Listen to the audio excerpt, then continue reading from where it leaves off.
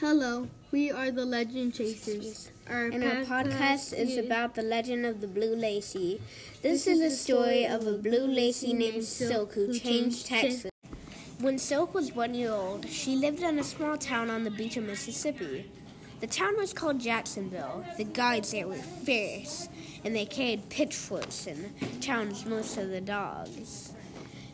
Silk actually had to watch a dog named Minty be thrown into a cage because she lost.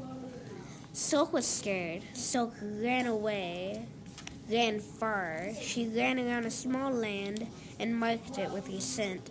Ponds and other nature began to sprout.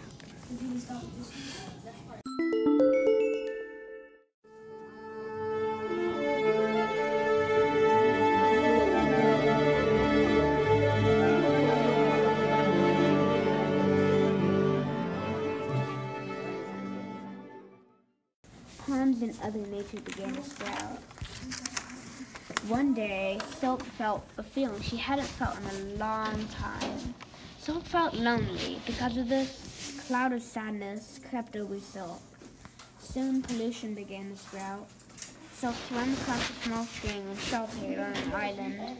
The next day, a woman came to the island, a Native American named Ophelia. She brought Silk on a walk around the territory. Pollution ceased. Ophelia walked Silk to the Native Americans' camp. Seasons later, Ophelia became the leader of the Native Americans. Ophelia renamed the land Texas and renamed the Native Americans Texans.